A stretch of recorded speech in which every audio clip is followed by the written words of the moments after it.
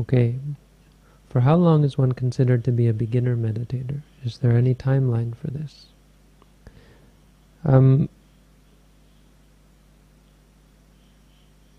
Well, one thing to note is that the meditation that I teach, that I've put on the internet, is very basic. It's not the be-all, end-all of the meditation technique that we practice. So the best way to become an advanced meditator, and there's, at least in a technical sense, is to undertake a meditation course.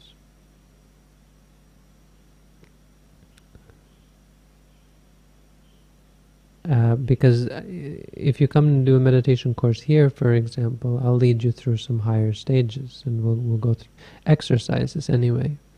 So you become an advanced meditator in that sense. Even more so, you because of the intensity of your practice, you'll become an advanced meditator in an ultimate sense as well. That being said, in an ultimate sense, it has totally to do with your state of mind. You become an advanced meditator when you have less greed, less anger, less delusion, when your mind is more pure than it was before.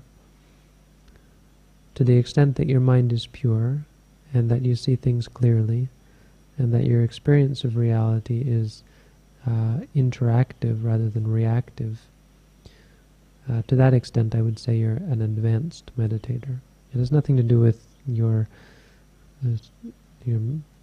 magical powers or so on, or strength of mind, or however.